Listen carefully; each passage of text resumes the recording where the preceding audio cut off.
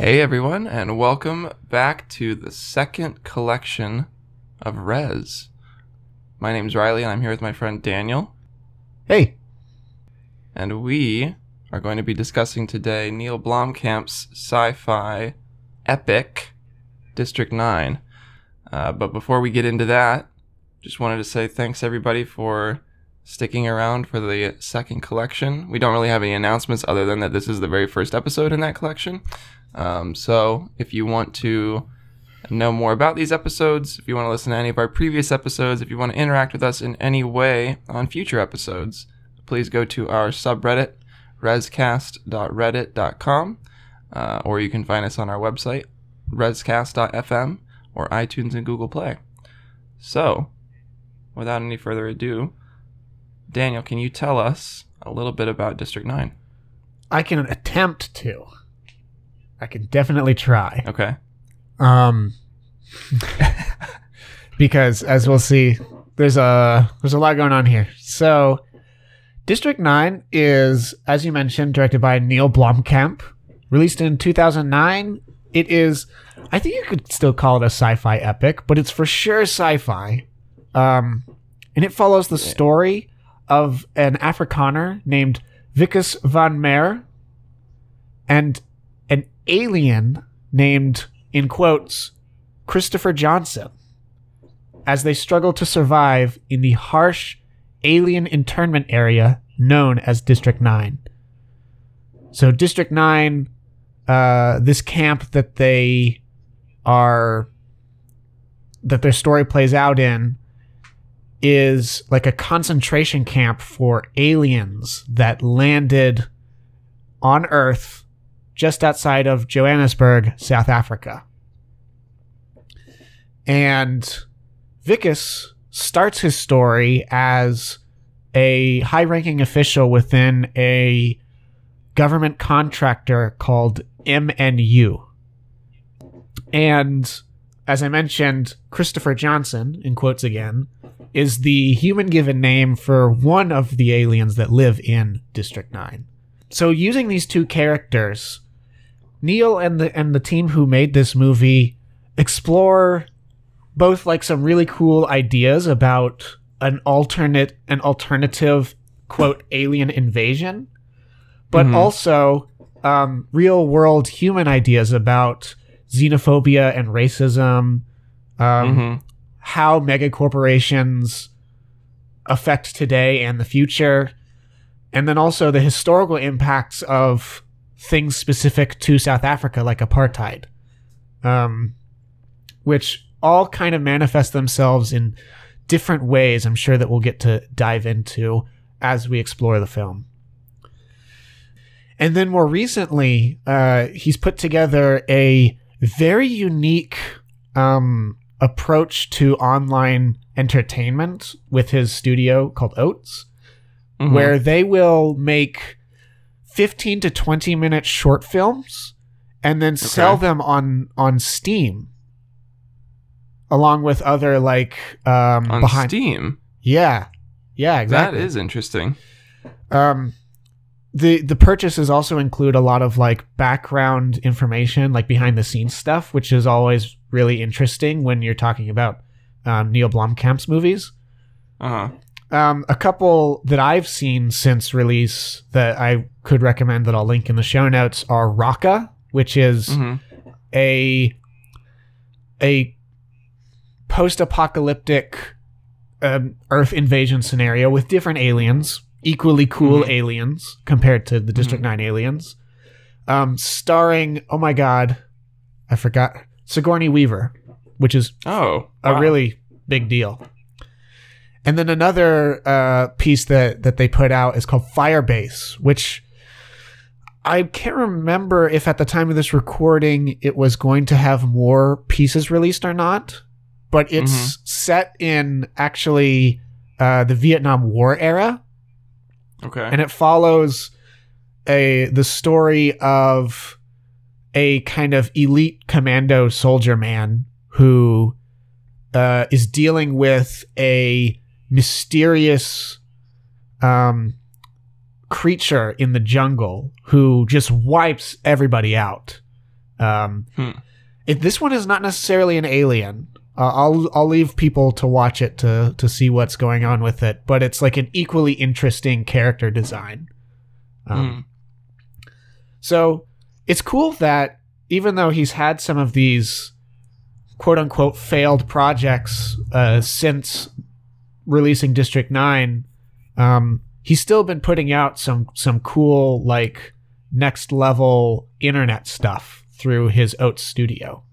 That is really neat. That's kind of non-traditional filmmaking, I guess you could say. Yeah.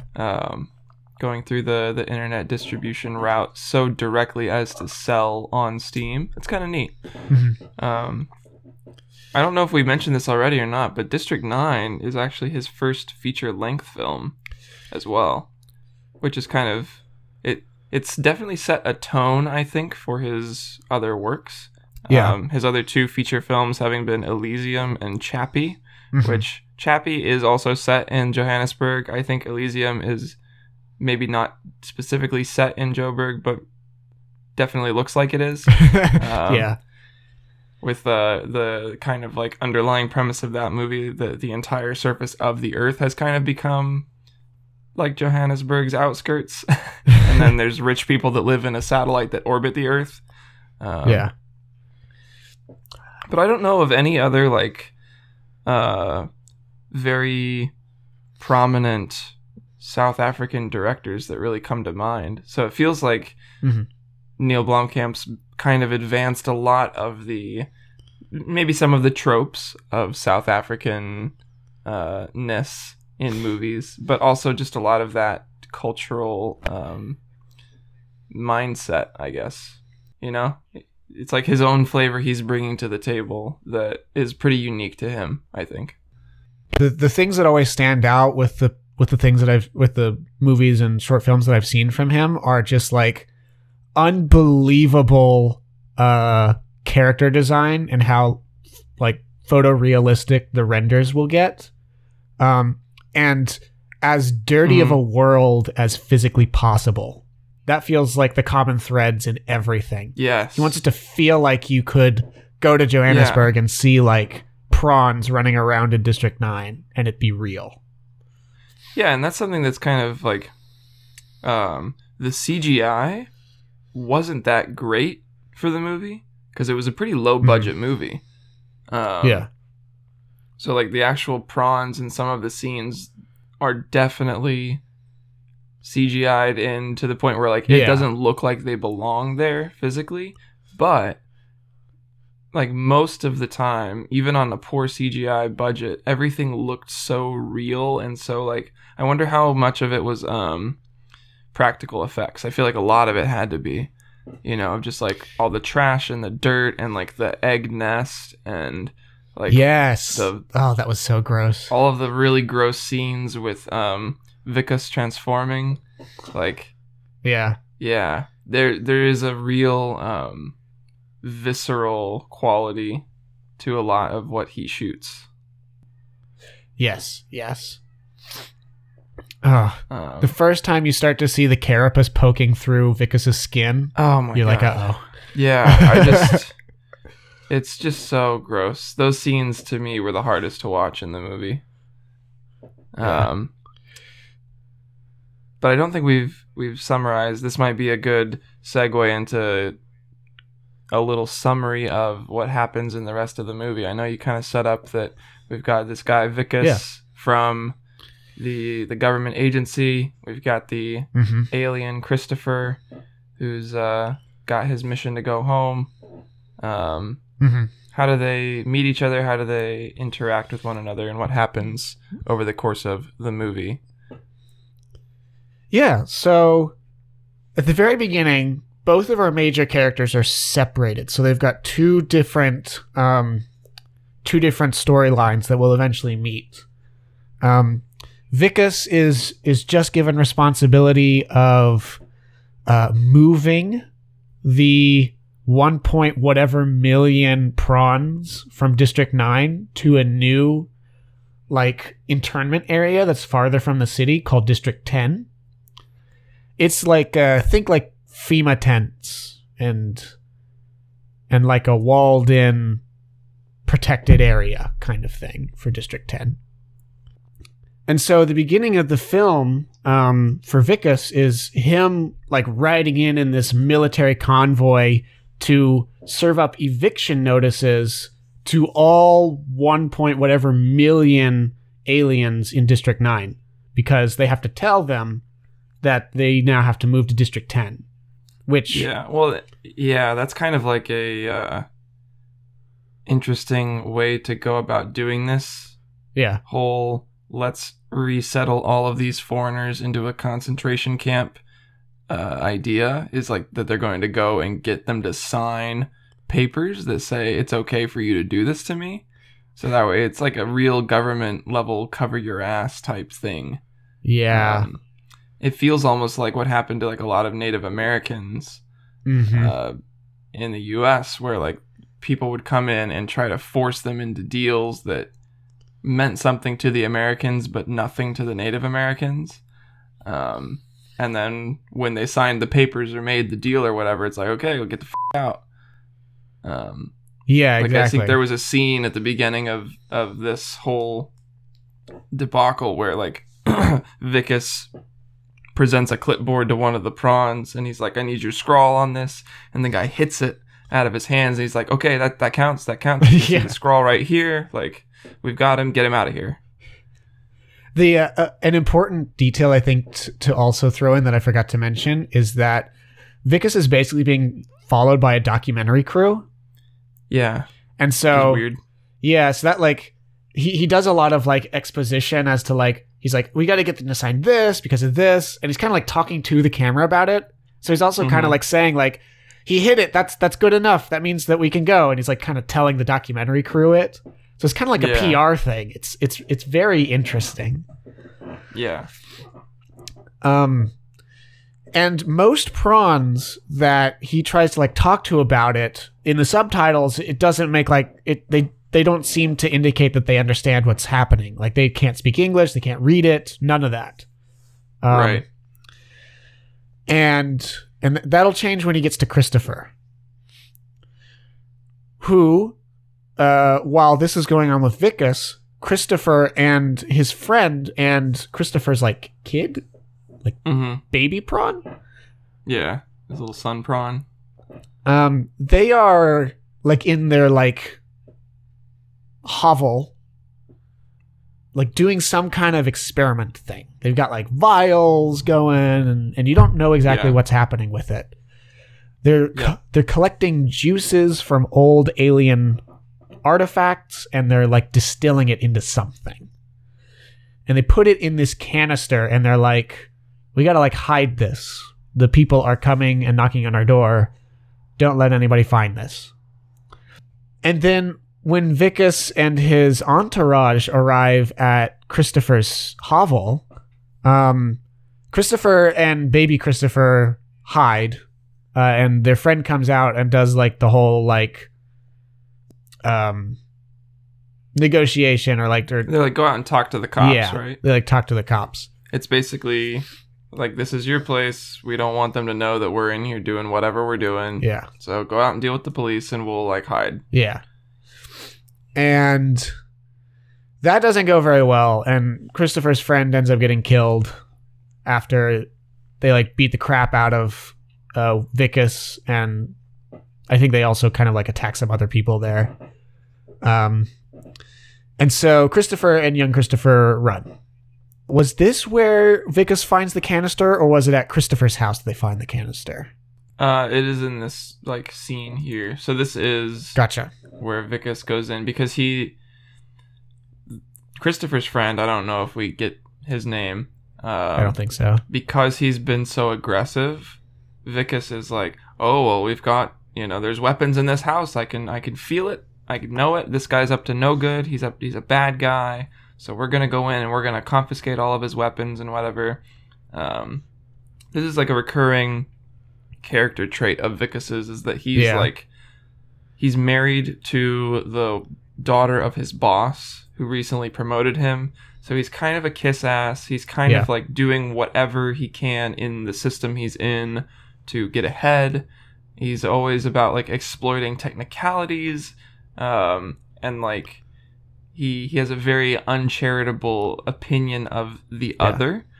In this case, so like the aliens, whoever is not like him, and is very like quick to typecast, quick to put them into a box. And this is just another example of like when he is not able to understand why these aliens don't like it when he comes to his door with a bunch of armed guards and tells them that they have to leave their homes. Yeah.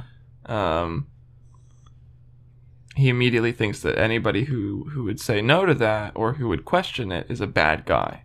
Yeah. And so he's gonna like go look for any reason he can to like throw them in prison or get them arrested or kill them or, you know, Yeah. whatever the case may be. And so when Christopher's friend resists and they find weapons and stuff and they're like, we're going to lock you up forever, he fights back and ends up getting killed while Christopher and young Christopher run away and leave behind the shack that has the vial in it. Yeah.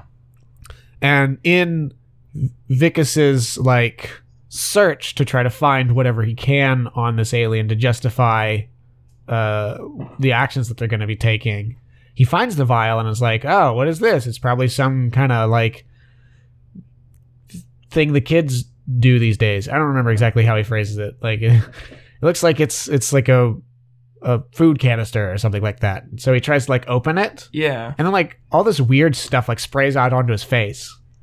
And like, and then he's like, oh, this is terrible. Oh, what's going on? And he like pushes the documentary crew away while he like cleans himself up. Yeah. Well, I think that he when he finds it, he's looking for weapons. Yeah. He doesn't know that there's weapons, but he's looking for weapons. And so when he sees it, he's like trying to figure out how this thing is a weapon. Right. And there's like this scene of him like looking at it and being like, okay, well, this looks dangerous. I don't think it's a weapon, but I don't know what it is. So we're definitely going to confiscate it. It's like, it could be very bad. And he like touches it on the top, and that's when it like spurts him in the face. Yeah. And he starts like wheezing and hacking and does the whole like, okay, guys, we need to do like a second take of this. Yeah. And then when they come back in the second take of him finding it, he's like, this thing is a very dangerous canister. Like, we have to confiscate this little weapon. It's like, you know, we don't want anybody getting close to this. It might spray on them. It might like, you know, infect them or whatever. He's such a goon. He is such a goon. And so they just like plop it in a bag, and he's like, and then he just like continues on after the shack and like continues to serve his eviction notices. Yeah. And so now that canister is in possession of Vicus, and eventually it'll be in possession of the MNU. Vicus, throughout the day of continuing to serve his eviction notices, like deteriorates. It like you don't like it seems. No, I'm like physically shuddering thinking about these scenes. He like starts to get ill, and he like throws up a couple times, and it's just like not a good day for him. So he goes home after this miserable day. He had to like deal with aliens that he doesn't like and like a bunch of other crap. And he's not feeling good. He gets home, and the worst possible thing that could happen to you when you're sick happens. And that is, his wife has prepared a surprise party to celebrate his promotion. So, like, all of his friends are there, and his boss is there, and they, like, start, like, talking to him about things. His boss is, like cordial, and then he pulls him to the side and starts, like, getting on to him about business stuff. And all this time, he looks like he could, like, pass out. Because he's, like... Well, like, just before he walked in, he literally shit his pants. Oh, I didn't notice that. He did? Yeah. He, like, gets out of his car, and you hear his stomach, like, and he freaks out, because, oh, no, and he shits himself. Oh, my God. And he walks in, and his wife is like, what's going on? He's like, I gotta get to the bathroom, baby. I just, like, pooped my pants. And she's like, wait, surprise! This, ladies and gentlemen, is why surprise parties are bogus. Yeah. So if you ever plan on throwing a surprise party for somebody, check their pants first. And then I believe that, like, it doesn't really take him that long of, like, having to talk to people and interact with people before he, like, starts to throw up again and then he passes out. And Yep. and so MNU agents swoop in and take him to their, like, CD offices to try to, like, figure out what's wrong with him and, like, why is he feeling ill? Why is he, like, puking up black stuff? It's, like, not very good. It's really, really gross. And after a little bit of a stay there, doesn't he wake up in their lab? And then he finds that his left arm is no longer human? Yeah, he had, like, wrapped up because he got into an altercation out in District 9 during the whole canister thing. And one of the aliens, like Christopher's friend, I think it was, actually, like, smacked him, you know. These aliens are super strong. And we're calling them prawns, but it's pretty clear in the beginning of the movie that prawn is, like, a derogatory, racist term. I don't know what else to call them, though, because they don't ever offer anything else. Yeah. So if we call them prawns, I'm sorry. I don't mean to offend. We can call them aliens instead if that's more politically correct. But the aliens are, like, very strong. With, like, one punch, they can, you know, send a man flying 30 feet.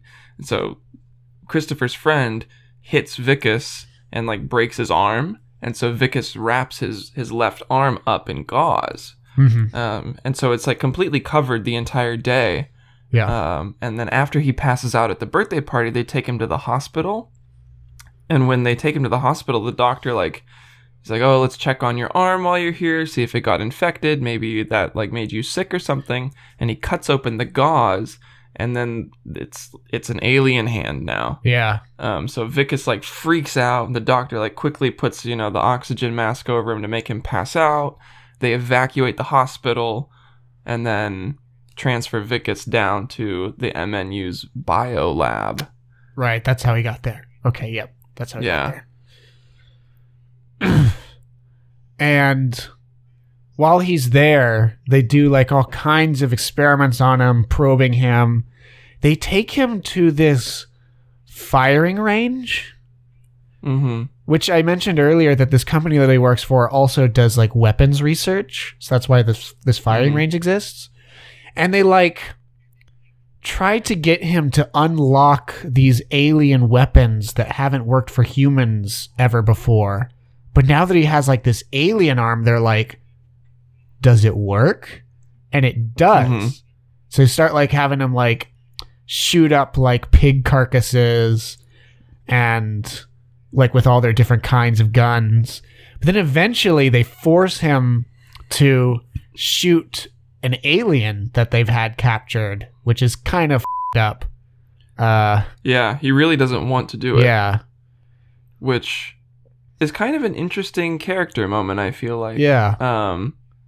Because the entire 45 minutes before this, Vicus has been super enthusiastic to, like, make these aliens' lives hell. Yeah. Like, even in there's a scene where they find a nest of alien eggs. So, like, you know, imagine like a nursery at a hospital. And he goes in and starts, like, unplugging the eggs from their life support and, like, laughing about it and ha ha ha. And there's, like, too many of them. There's, like, 50 of them in there. He even makes, like, a joke to one of the soldiers. You want to keep this little feeding tube as proof of your first abortion. Yeah. And then he, like, calls in the dudes with flamethrowers to burn down the hut. And the eggs are, like, popping. And you hear, like, shrieking and stuff. So he's, like, he's totally fine in the context of, like, his job or whatever to, like, literally be a murderer. Yeah. But then whenever suddenly, like, he has to be the one to pull the trigger, it's not okay for some Yeah. reason. It kind of goes a little bit back to what you were saying about how maybe order taker is not the right word in this particular context, but how much of like just a rule follower he is. And then as soon as like he's deviating from what he's like trained himself to do, he's like, oh, this is f***ed up. I don't want to do this. What's going on? Yeah, it's a little bit like, a lot of people in the Nuremberg trials being like, well, I did it because my boss told me to do it. Like, I was a Nazi because my boss made me a Nazi. Yeah. So, like, whenever Vicus is in the MNU and his boss is having him go do horrible things, presumably he can just, like, pass that off as, like, yeah, this is just my job. Like, I'm the bad guy, maybe, but I'm actually a good guy because what I do is good eventually. Yeah. But then whenever they are the ones making him do, like, stuff he doesn't want to do, he's suddenly not okay with it. Yeah, like directly killing people is not something that he like mentally prepared himself for. Yeah. So he kills that prawn. Yeah. And then they like, after they've done all like these tests on him and they see that like he's continuing to change, like more of his body is like starting to show signs that it's like turning into a alien. It's kind of a bizarre like situation, but like they have him on a gurney strapped down in every possible way. And like the CEO of the company that he works for and his father-in-law and like doctors are just like casually conversationally deciding what his fate is. And so he's like screaming at them like, don't let them kill me or whatever. And they're like, right. I mean, we could just take the arm, but like we kind of need like more from him, you know? And so he's just like, just let me go, just cure me. I don't want to do this. I don't want any of this to happen to me. And then they're like, nah, it's fine. Just kill him. And so the doctors are like, sure, boss. And then like the bosses leave. And then before they kill him, he just gets like so upset and somehow finds the strength to like unbind himself and then escapes from the hospital. Presumably the alien DNA changing him makes him strong like an alien. Yeah. So now Vicus is a fugitive and he tries like a couple things to hide just in the populace or to get away or to like get a hold of his wife and find out what's going on or like if she can help him. And then eventually he decides that like there's one place I know I can go where it'll be really difficult for them to find me, and that's District 9. So he sneaks in, finds an empty hovel and sleeps there for the night. And then his real adventure begins. Yeah. So there's a lot that happens while he's in District 9 trying to like figure himself out. At first, he's just like trying to find food. And he runs into that's where he the movie kind of shows you that bizarrely the aliens really like cat food, but also like cow carcasses, like raw cow carcasses. So there are humans that live in District 9 that distribute this to the aliens. They're kind of like drug dealers, except it's easy. They just buy cat food. Yeah, the Nigerians. Yes. Which I don't know why they chose the Nigerians, but sorry guys, you are the drug dealers in this one.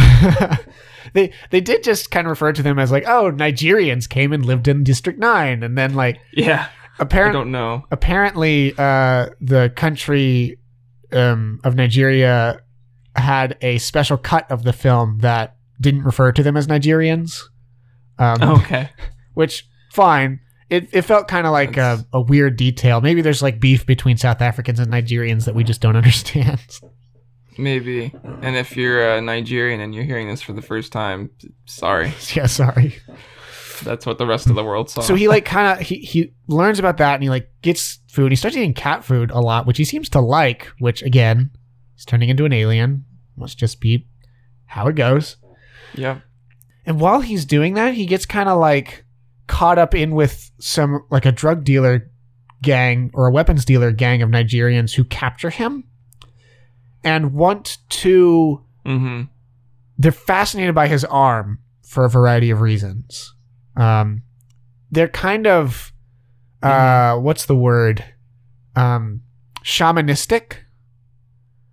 And so they think that consuming alien bits will do good things for them.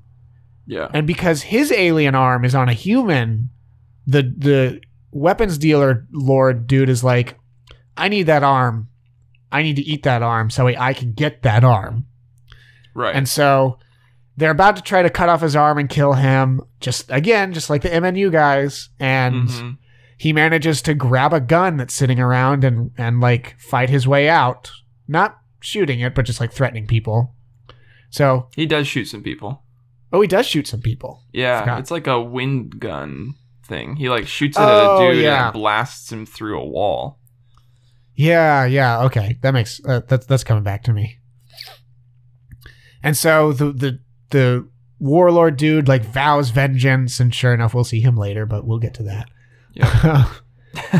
And then kind of now he's made enemies of the company he used to work for, who represses the prawns. Now he's made enemies of the warlords who repress the prawns. Mm-hmm. He's already enemies with the prawns because he's been serving them eviction notices. And his wife also doesn't like him anymore because when he escaped the MNU's clutches, they started circulating propaganda saying that Vicus had been having sex with the aliens and it had like infected him with some horrible disfiguring disease, which he's got an arm that's an alien arm now. And they like tell everybody to stay 20 meters away from him. And so now everybody's like, when they see him, they freak out and call the police. Yeah. It's like an utter pariah. Yeah. And the reason that he hears this from his wife is because he's stolen a cell phone and he can call her, and that's when he was trying to ask for help and stuff. So now that everybody hates him, he stumbles into a hovel that happens to belong to Christopher Johnson, the alien from the beginning. Mm-hmm. And like at first, of course, it's obviously tense. Christopher's like, get the hell out. I don't want you here. Mm-hmm. And then Vicus like discovers that there's like a hatch under Christopher's house. And he like, I don't remember exactly how he does it, but he noses his way in there and is like, what's going on in here? And he discovers that hatch leads to a buried shuttle from the ship that brought all of the aliens to Earth in the first place. Mm-hmm. So it's like, oh, that's what's going on here. Mm-hmm. Christopher knows what's happening here. Yeah, and Christopher is definitely different than a lot of the other aliens you meet in the film up to this point. Like, he's very articulate. He's very smart. He's like a technologist. He's making like the vial of goop or whatever, but he's like, he knows how to turn this plane back on, like the shuttle back on. He like questions the legality of the moving people out of District 9 and like won't sign the waiver. And so he's like very, very smart. Yeah. We'll probably get a little bit deeper into this, but for some reason he talks a lot to Vicus, and he kind of like tells him what the shuttle is for and what the canister is for that infected Vicus.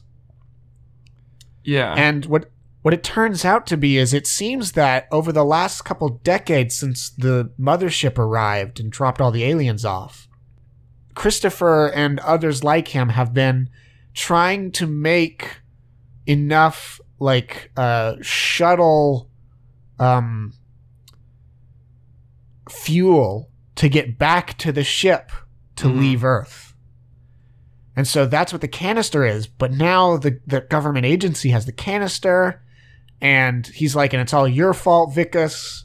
It's why, like, I hate you. Mm-hmm. But then Vicus is like, okay. We can get that back. Yeah. If we get that back, does that mean that you can take me to your ship and cure me? Mm-hmm. And then Christopher's like, I mean, I guess. And then that's how their beautiful friendship is born. So they hatch this plan to get weapons from the weapons dealer men. Mm-hmm. Sorry, I actually got that backwards. That's when they first meet the weapons dealer men, is when they're trying to get weapons to go raid the place. Yeah. So, sorry about that. That was confusing. After they procured the weapons from the weapons dealer men, they very quickly just get to downtown Johannesburg to the MNU headquarters, and they just like start forcing their way in. They're like, we got to get to this lab and get this canister. And so this is where like the real cool fight scenes start happening. Mm-hmm. Because they get to show off like these like exotic alien weapons that both of them can use now. And they're like, some of them are just like really high fire rate. Some of them are like these like beams of electricity that just like vaporize dudes. There's like everything. Yeah. Very sci-fi. And they get down there, and Christopher is like horrified to see all of like the experiments they've been doing on the aliens. And because Vicus is a bit of like a psychopath, he's like, just don't think about it. Think about keep the eye on the prize. The eye on the prize is curing me. Let's get on with it. They end up finding the vial. Sorry, I'm going to object real quick to that reading of that scene. Go for it. Because like there's dudes coming down to actually shoot and kill both Christopher and Vicus with guns. Yeah. And Christopher is like, you know, dumbstruck by the carcass of another alien that's been like burned and examined. Yeah. And so he's just like standing there looking over the body of this thing. And of course Vicus like still wants to be cured, but he also tells Christopher that like, you know, they've got important work to do, and that like, think of your son, like you don't want to leave your son behind. In a way that is like, it contrasts an earlier scene between the two of them where Vicus is trying to evict Christopher and get him to sign these papers. Yeah. And he threatens to take his son away. Yeah. Right? He threatens that like, oh, this is unsafe living conditions due to Article 75. And so we're going to take your son and put him in a 1x1 box, and he's going to live in that the rest of his life and whatever. Yeah. Very like rude and uncharitable and heartless. But in this scene, it's kind of a contrast to that scene where he's actually, I think, genuinely saying like, if you die here, like, who's going to take care of your son? Like, you need to snap out of it because your life is on the line. Yeah. I do think, though, that this is still a part of Vicus's life where he hasn't really learned yet, but he's on, like, the way there. Mm-hmm. Yeah, I agree. I think there's both of those elements in that scene. I just wanted to make sure that it wasn't, like... Fair. He's not a total psychopath still. He is changing both physically and emotionally. After they get the vial and they make their way out of the government facilities, they then get back to District 9. And now there's like a full-on manhunt for Vicus and Christopher because they just like shot up a bunch of dudes, which is not a good idea, I guess, if you don't want people to come after you. And so now they're like trying to run away inside District 9. And they're having like sporadic firefights with the authorities, and they manage to capture Christopher. They don't. Oh no, sorry. They capture both, but they put Christopher in like a different place. And as they are like trying to take them out of District 9 to do whatever they want with them, then the warlords are back and they attack the government officials and like kill a bunch of dudes, and capture Vicus. Mm-hmm. And they take him back to their like warlord den, and they're like, you didn't think that you could actually get away with it, did you? Well, I'm gonna take that arm now. And so again, like there's actually a lot happening during this time. Like they're still gonna take his arm, but now there's like a counterattack from the government people, and they're like coming after the warlords, and so they're like coming in. It's very high octane. This is also the scene where he gets the mech suit, right? Yes. And kind of like in this chaos, Vicus like still manages to get free, and he like gets inside this alien mech suit thing. Like think a Titanfall Titan suit, but like a little bit smaller and fits the aliens. Mm-hmm. And so he like gets into it, and he's like, get the back, warlords. Don't make me. And then they make him, and then he just destroys them. Step one, he catches all their bullets with like a grav thing and then shoots it all back at them, which is awesome. It was really cool. It was like a single buckshot blast of like hundreds of bullets. And the survivors, he like zaps them, and then I don't really know what was happening here, but the warlord guy doesn't get buckshot, he doesn't get zapped. What happens to him is like the mech suit like shoots this like thing, ew, and it like stabs into his skull and then like explodes it. Like it was his head like swells and then blows up. She's like, what the it was so crazy. It's very unnecessarily visceral. Yes. And then in this chaos, the MNU dudes are fighting the warlords, who are fighting like now Vicus in a mech. And so Vicus goes and frees Christopher, and he's like, I get it now. We got to get you to the ship. And so they're like running along Vicus, and he's like blowing the out of them. And they start like to deteriorate his mech suit. And he keeps like he slowly realizes that he's not going to make it to the ship. And so he's like, go on without me. We gotta like, you gotta at least make it. And Christopher's like, I will be back to fix you. And so Christopher gets away. Vicus turns and like does like a last stand. He catches a missile, which was so cool. But eventually the shuttle makes it to the ship, and it starts to like float away and leave the planet. There's like kind of an epilogue where they talk about how like they did end up moving the aliens, and they don't really know where the ship is right now. They don't know where Vicus is. They talked to like some of his friends, and some of them are like, I hate what he did. Some of them are like, I kind of get it, but it was really bad. His like wife is like, I still believe that he's out there somewhere, and I still love him. And then they kind of show who we presume to be Vicus in alien form, like living amongst the District 9 residents. And then it ends. Yep. Especially towards the end there was so much stuff happening. I probably glossed over a lot of details, but I think we hit the major points though. Yeah. It goes from 0 to 100 real quick. Are there any like major plot things that you would add details to, or do you want to like turn our attention to listener input that we got from the subreddit? I don't think there was really anything that you missed that I would have talked more about. I think there are lots of open questions about the plot, but I think we'll get to those through excuse me, some of these listener comments.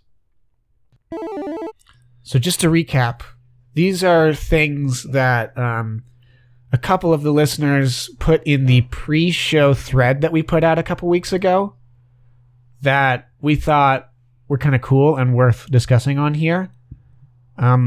Whenever we do episodes this collection, we're going to always have that thread. So remember, if you have something that you want to say or questions you want to ask us, that's the place to do it.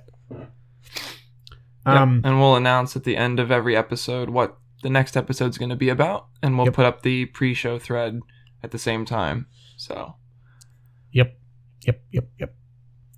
So let's start with a little bit about Vicus and what his role is in the movie.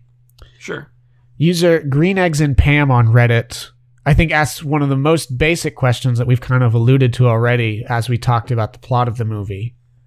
Do you view him as a hero? Yeah, that's a really good question. Thanks for that one.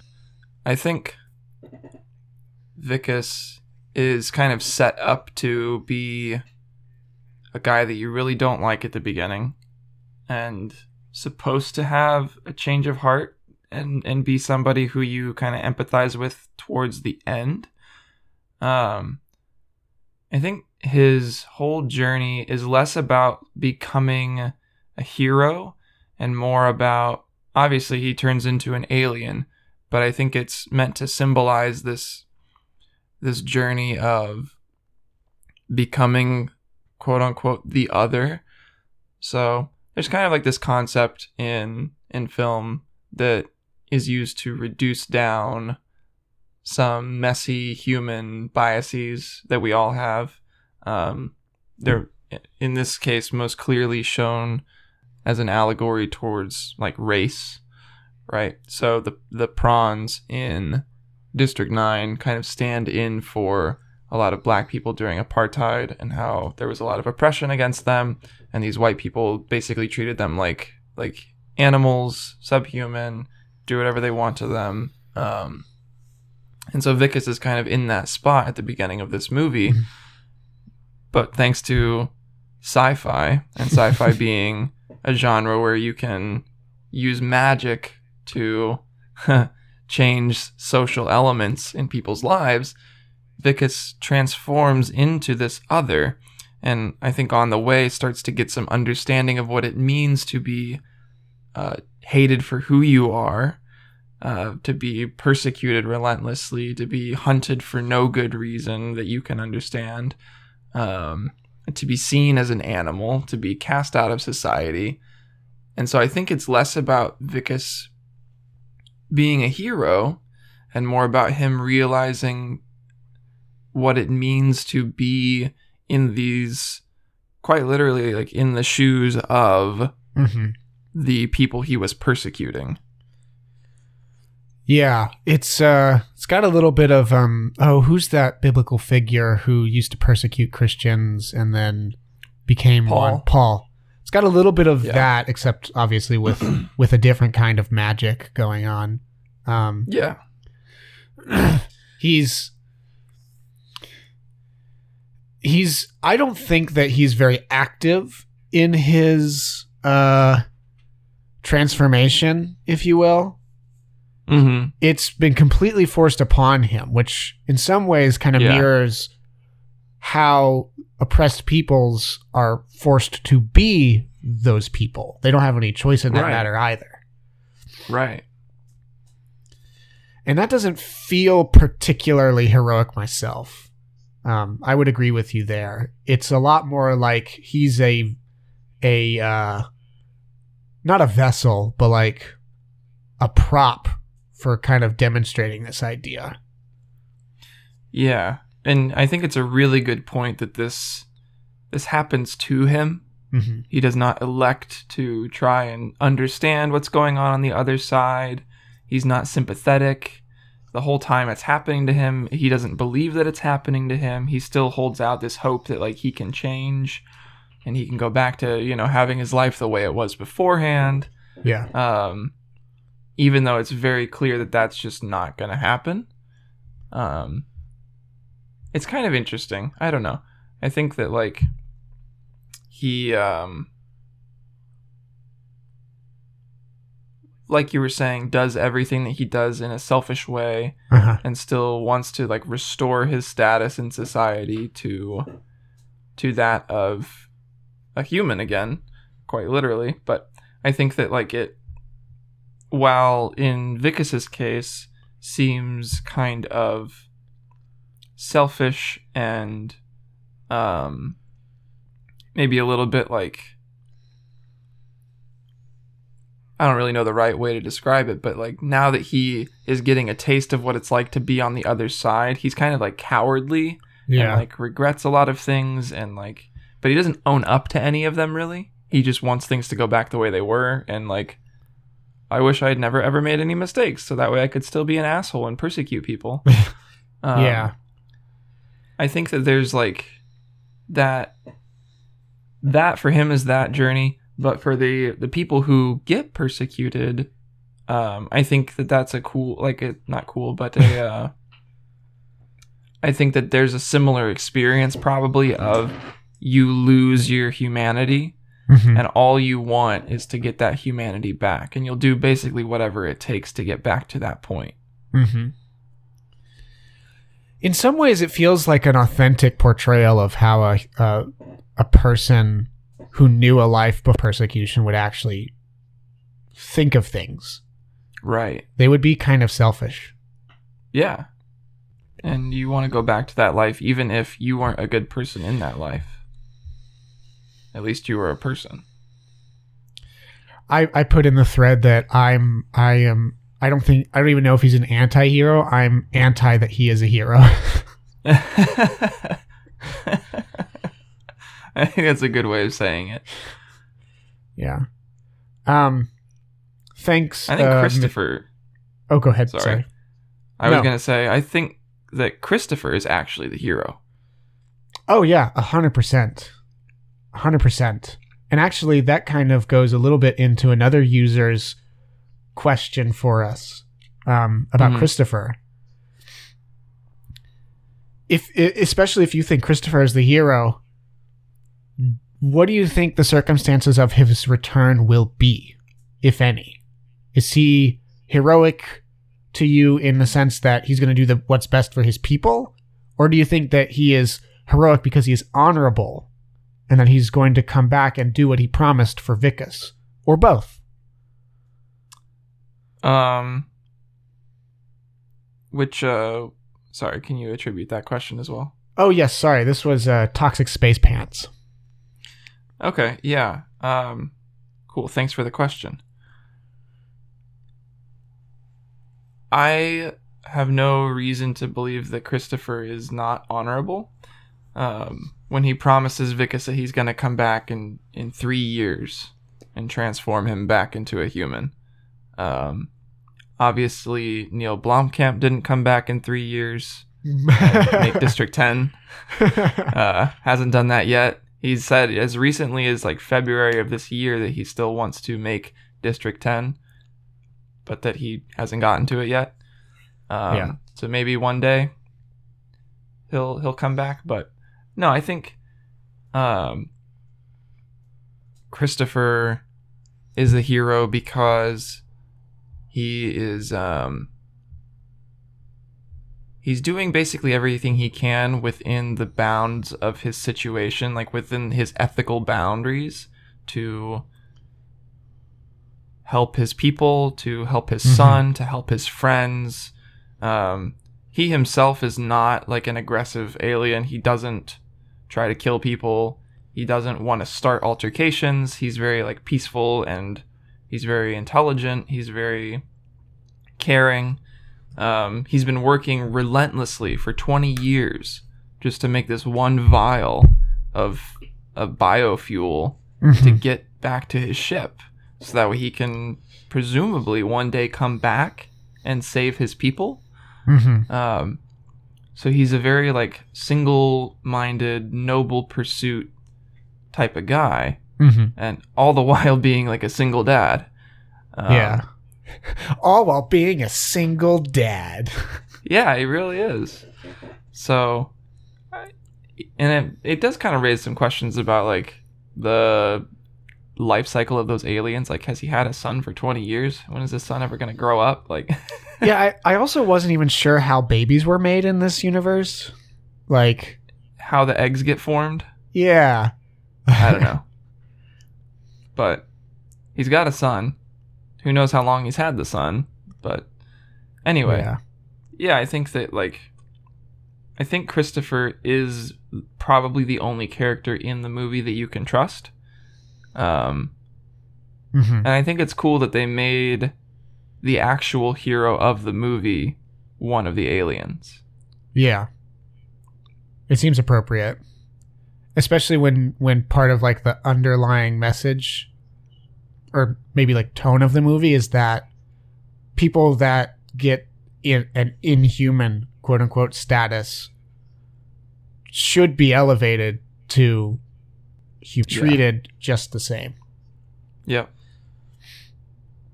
And it shows that I think Christopher in many ways is more human than most of the humans in the movie.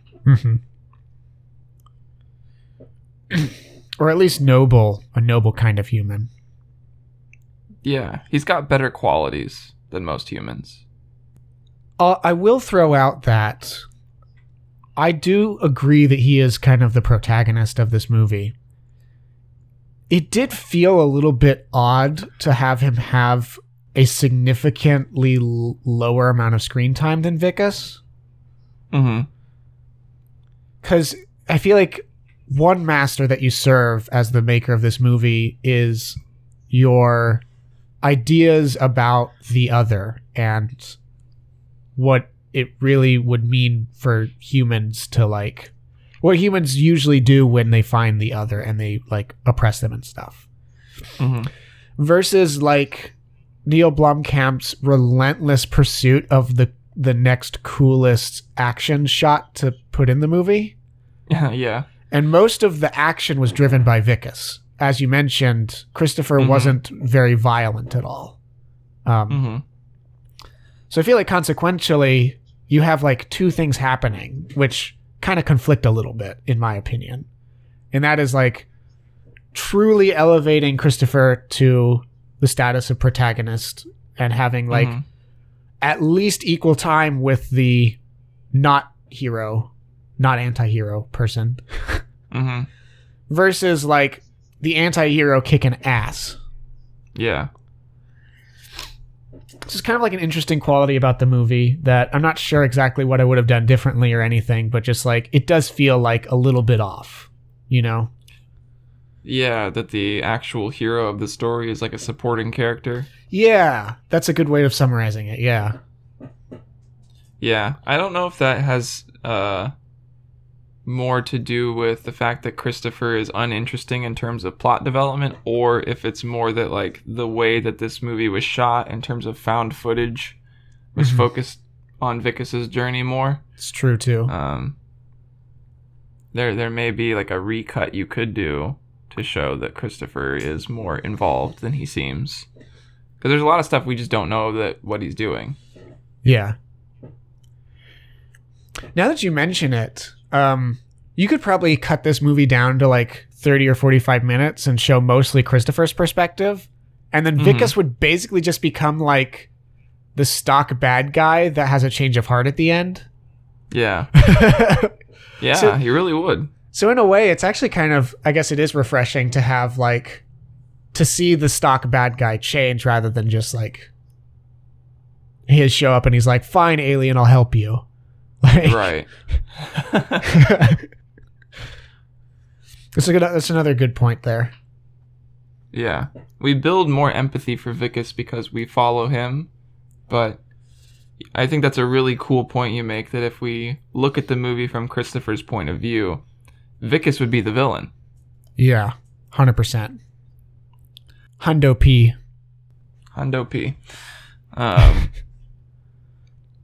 Yeah, that's a really good question, which begs, I think, yet another question from our thread from the user Suljavet, which is, would you want a sequel? I kind of summarized this a little bit in what I said on there, so sorry, people who are reading the thread and listening to the thing. I talked a little bit, maybe too much. Thanks for the question, by the way. Yeah, thank you for the question. I'm kind of on the fence. I'm a sucker for like knowing that like lives continue after stories. Mm-hmm. I always really like that. So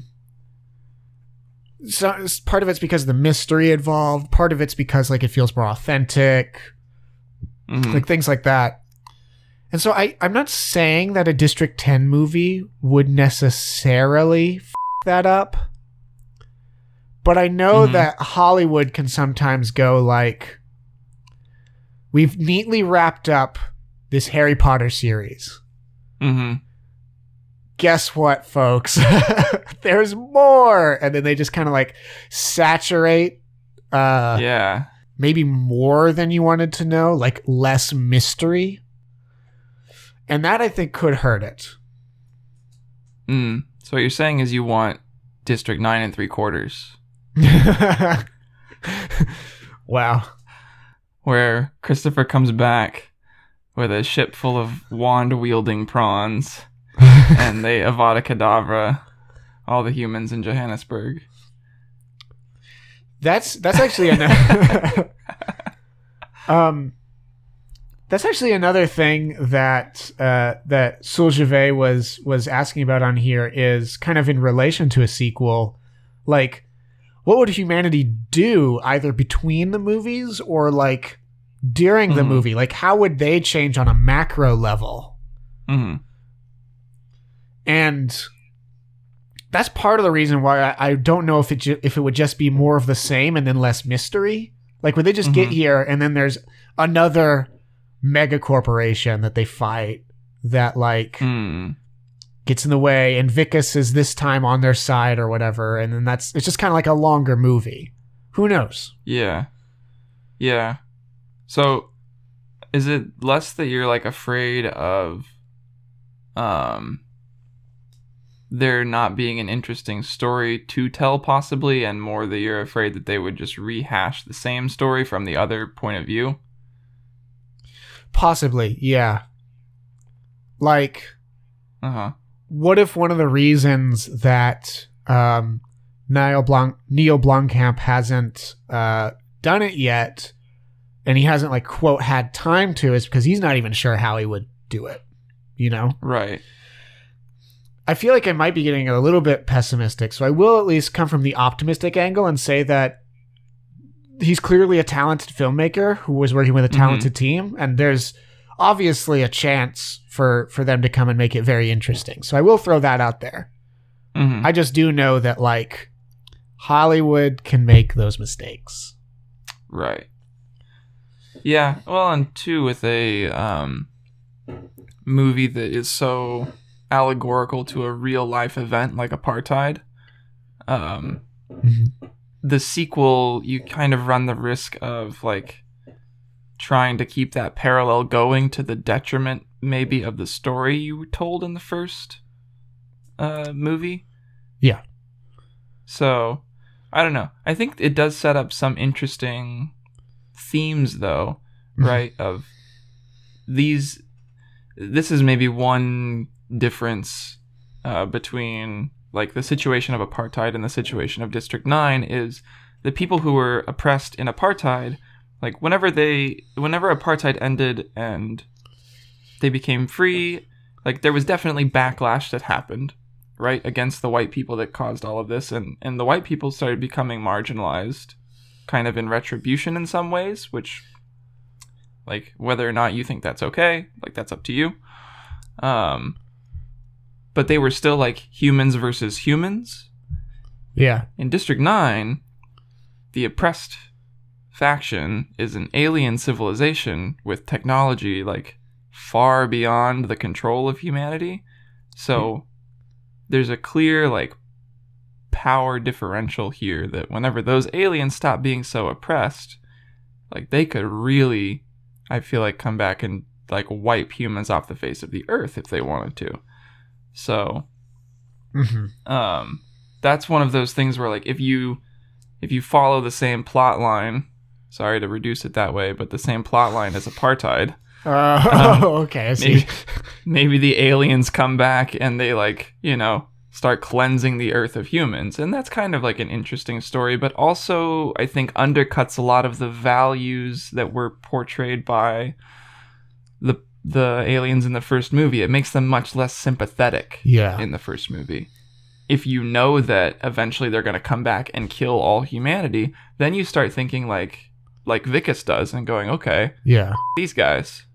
In many ways, letting Christopher and the ship leave was like one of the biggest national security disasters for humanity that could have ever happened. Yeah.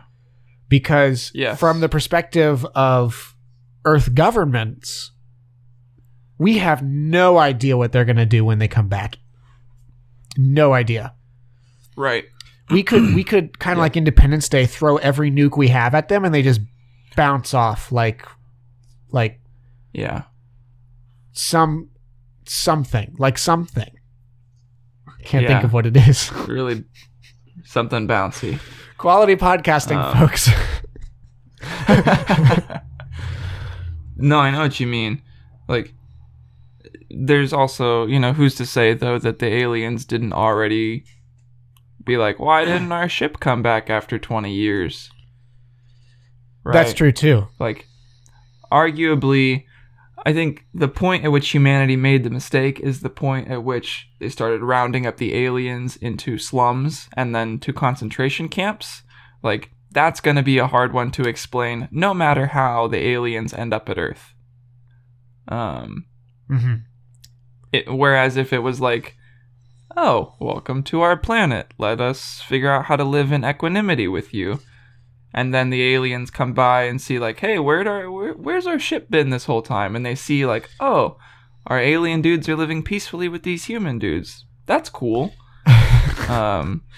Versus like they show up and like, oh my gosh, our people have been enslaved. Yeah. That's the mistake. Yeah, exactly. So I feel like at this point, no matter how the aliens come back, do you think that there is a way that humanity could offer a mea culpa that would exonerate them from destruction? I think that the only logical thing to do as like a head of state, or even like if the UN gets together and is like, we're going to do this, would just be to like weapon up. Like, we have to have something that will pop those alien ships like balloons when they're trying to like come down from the sky. And like they're probably going to do some research on like the linguistics and like trying to figure out how to like talk to them and stuff. Now that they kind of like maybe learned a little bit of a lesson, but they are 100% going to porcupine up this planet. Yeah. Yeah. And maybe this is the reason why the sequel hasn't been touched, like you're saying, is the literary parallels and value of District 9, the process of sympathizing and becoming the other, can be kind of destroyed by the logical plot conclusion that will follow in the next movie.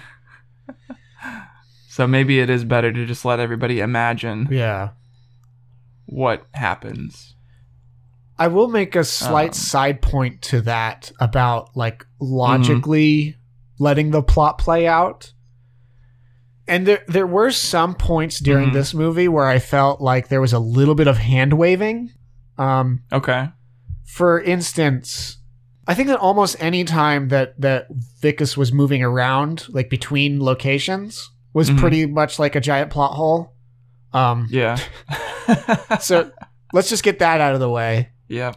But one of the biggest ones for me actually was like the Deus Ex wife that kept kind of happening.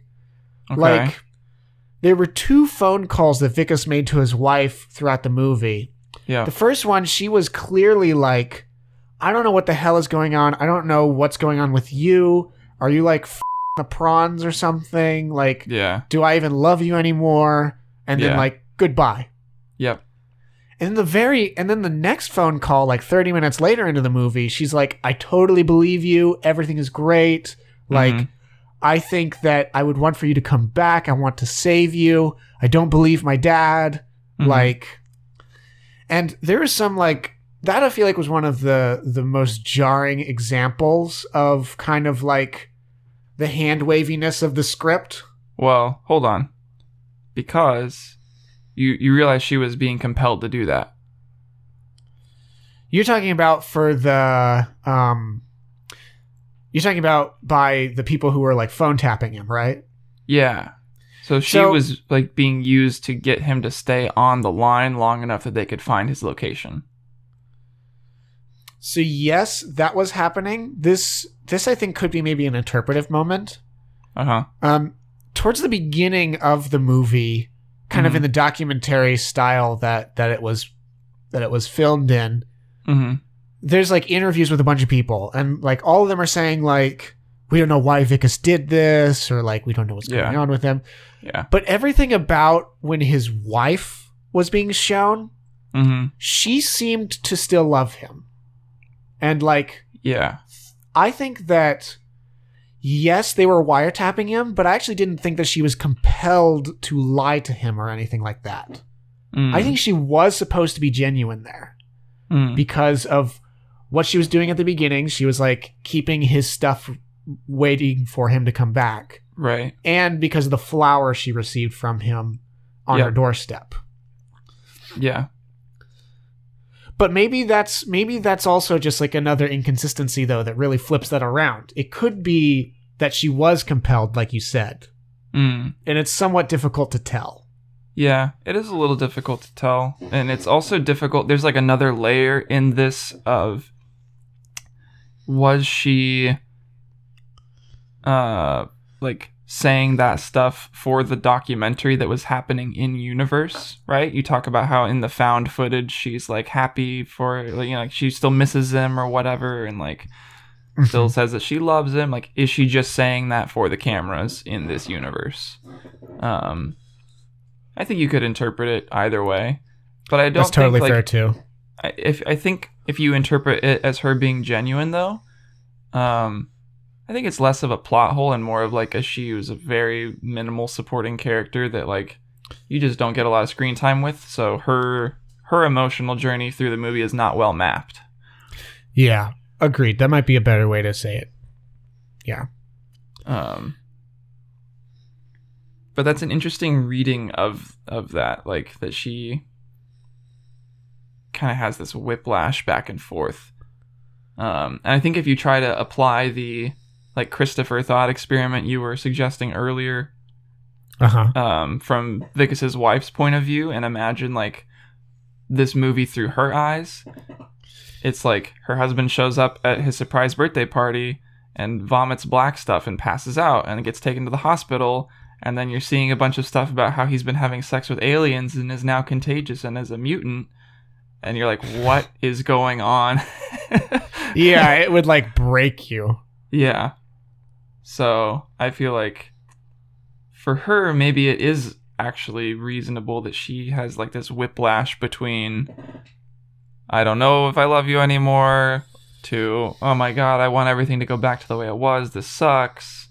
To, I can tell myself that I still love him so that way I don't fall apart cognitively. A lot of that is us kind of guessing, though. Yeah. What did you think of, and this might be the biggest plot hole in my opinion, and it's not really like a hole in the plot itself, it's more of like a hole in the universe's explanation of things. What did you think of the fact that the aliens and the humans could understand one another without speaking the other's language? That was definitely an inconsistency. So, like early on when they're serving the eviction papers, a lot of the aliens were like, I don't even know what you're saying, like in their subtitles, or like what's going on. And there was zero indication that the humans could understand them at all for any reason. And then like towards the end of the movie, like Vicus like knows what the chirps mean. And he's like, and I think he even used the phrase like, what did you just chirp? Or something like that. Something along those lines. So maybe they just never like introduced the fact that he knows their language, and he like hardly ever acknowledges it until like more than halfway through the movie. I don't know. I did too think it was kind of weird though. Yeah. Because, like, he's having full-on conversations with Christopher in the first, like, 15 minutes of the movie. Like, when they're going back and forth about, you know, here's the eviction papers, and Christopher's like, I don't want to sign these. This isn't legal. You need to give me 24 hours notice. And Vicus is like, oh, you don't think you can sign these, huh? Well, like, say, I see you've got a son here. And he's like, no, don't talk about my son. Like, they're going and doing this back and forth. Yeah. But it's like, we're here to serve you some papers. Yeah. And he's like, what do you mean you don't want to sign these papers? Yeah, that was all kind of odd. But maybe that was just not part of the focus. Kind of like I mentioned earlier, maybe he was just kind of like Neil Blomkamp and the rest of his team were just kind of maniacally focused on their like core ideas that they're trying to express in the story or something. And then they were like, some of the other stuff doesn't necessarily land. It's fine. We'll make up for it by like exploding a dude's head and like catching a missile. Mm-hmm. Like maybe we'll just, maybe that's just kind of like what their goal was with this. And that's totally valid way to make a movie. Mm-hmm. Yeah.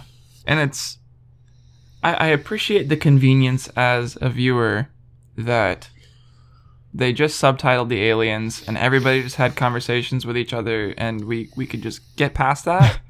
But I would have at least liked a little throwaway line. Yeah, exactly. About how they could understand one another. Yeah. Even if it's dumb. Even if it's dumb.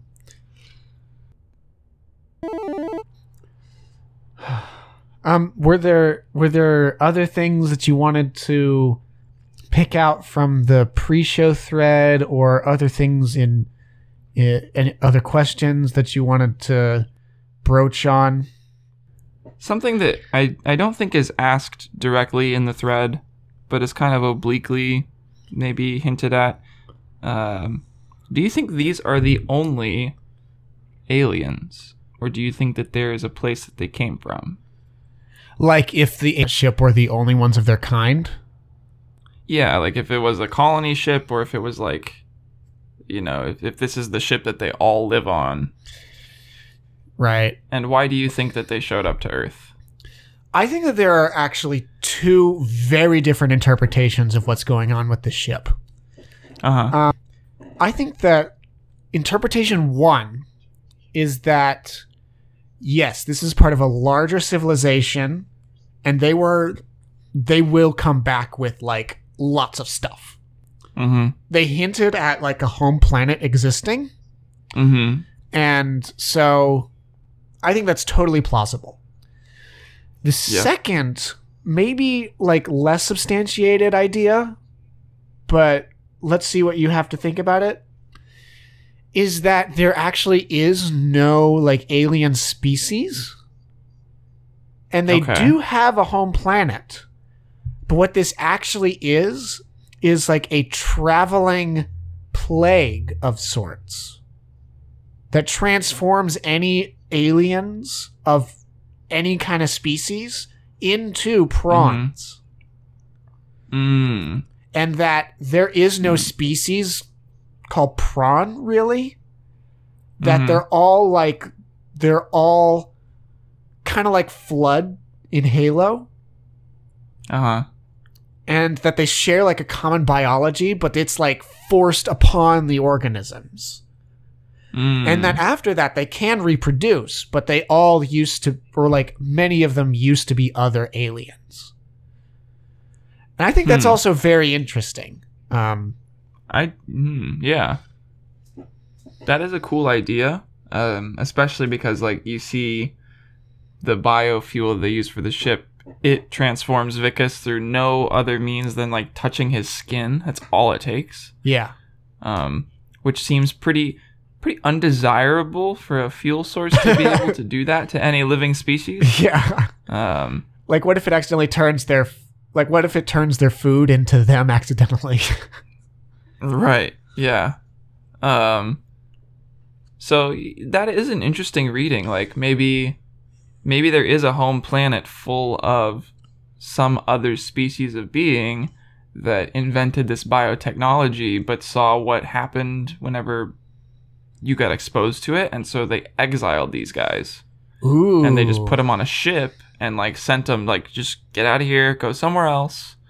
We don't want you here. Which would explain why like I don't know.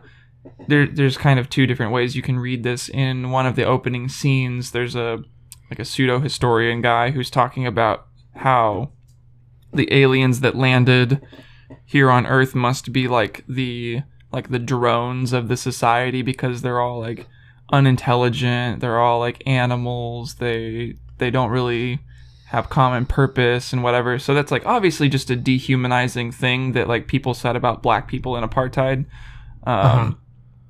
But you could also maybe read that as being actually true in this universe, that like these were the guys who were the rejects of the society that they used to live in, Yeah. and have been cast out. Yeah. And that's why, you know, when they show up from their ship, like millions of them are on here and all get dumped onto Earth. Like, Yeah. It's just like a giant garbage truck, and Earth is the landfill. yeah. So maybe that would be, and that could be an interesting way that you could salvage maybe a sequel out of this, is like the home planet doesn't want them either. And so they Ooh. truly are the other. Oh, man. Yeah. And maybe Christopher is trying to change himself back. Oh, and then he comes back as like what he was supposed to be. Yeah. Ooh. Because it's weird that Christopher knows he can change Vilkas back. Yeah. And he knows how long it takes to change somebody back. Yeah. So maybe there is something to that. I don't know. That could be an interesting sequel. The historian that you just mentioned, Yeah. that's the same actor as Christopher. Oh, is it?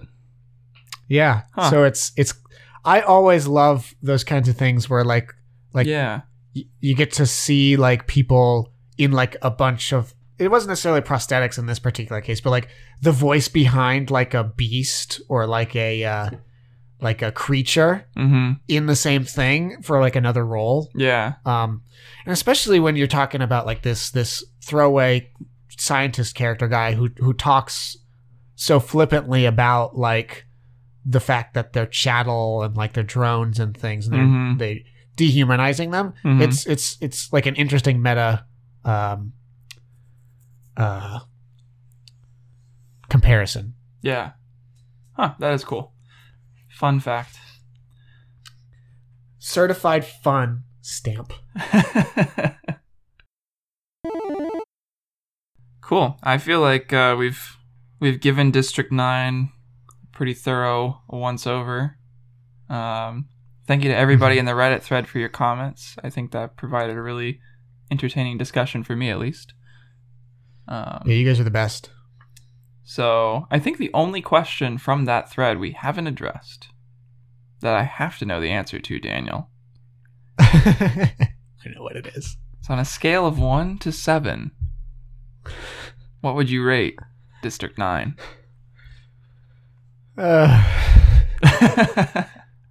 So you can edit out the part where I say that you already know the answer if you want to. I don't care. Riley has a bit of an issue with clicking on secrets in Reddit. It's not an issue. If something is hidden behind a spoiler tag, it's there for a reason.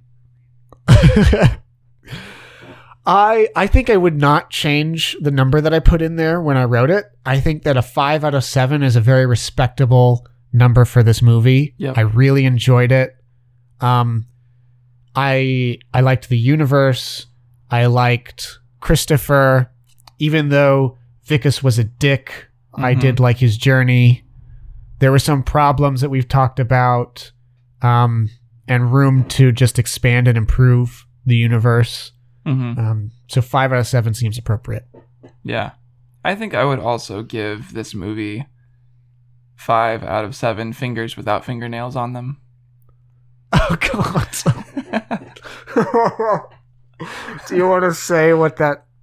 or do you just want people to watch the movie? That's just one of the things that happens to Vicus. He just loses fingernails.